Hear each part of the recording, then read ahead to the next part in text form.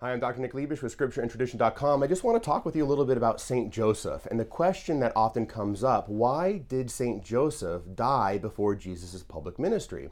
I mean, if you think about it, it's kind of heartbreaking. You kind of want to see St. Joseph there during the 3 years of his public ministry when he was teaching and preaching and healing, and you want to see St. Joseph be at Mary's side at the foot of the cross, consoling her, have St. Joseph witness the resurrection and be there at Pentecost, all these fantastic things, and St. Joseph was not there, and you kind of wish he were. And so the question is, why wasn't St. Joseph present during all of these very significant events? And there are various reasons that are offered out there, like when Jesus is talking about his father, he didn't want people to be confused about, well, is this St. Joseph, Jesus' father there in Nazareth, or is this his heavenly father? And so St. Joseph needs to be kind of out of the scene, out of the story, so people kind of think, oh yeah, he's talking about his heavenly father. And there's something to that. But I think there's more to it, and it occurred to me actually in prayer, doing a consecration to St. Joseph. There's a couple of them I really, really like, and I was thinking about this question: why couldn't St. Joseph be present at all these public ministry?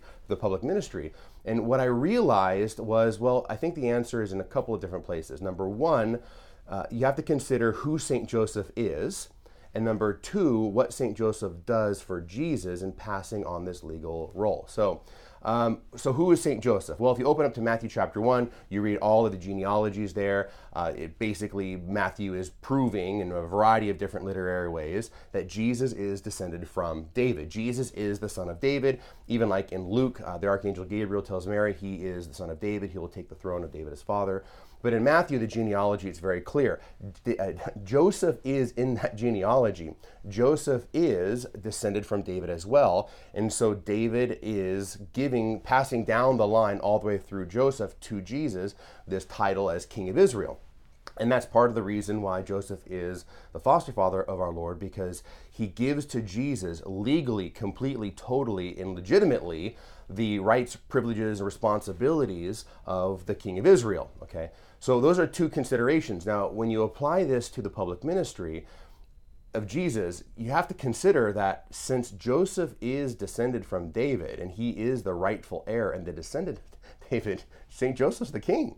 Like, nobody knows this. Everybody's like seeing Joseph there, working with wood, and he's a carpenter doing his thing very humbly, very virtuously. But the fact of the matter is, Joseph is the king. While he lived, he was the ruler of all of Israel. And he's going to pass on this authority to his son, Jesus Christ. So it's very fitting, if you think about it. While Joseph lived, he's the king.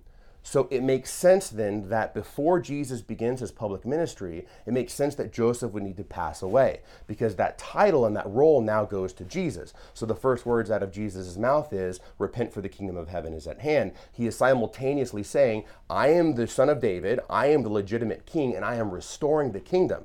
If Joseph was there, he would still be king. So Joseph, to a certain extent, passes the baton down to his son. So Jesus is the de facto ruler and king of Israel, and he is restoring the kingdom. So I hope that makes sense. It just kind of came to me. I wanted to share that with you because the question does come up in classes. Why wasn't St. Joseph around? Well, it's fitting that he passes away because he's the king. While he lives, he's the king. And now Jesus is the true king, and this comes from Joseph. It comes right through from David to Solomon, all the way through Joseph to his son. So there's a beautiful thought. Hopefully that helps you in your reflections on the Gospels. God bless you. If you get a chance, I'd appreciate if you like, subscribe, share, and comment. And we'll see you at ScriptureAndTradition.com.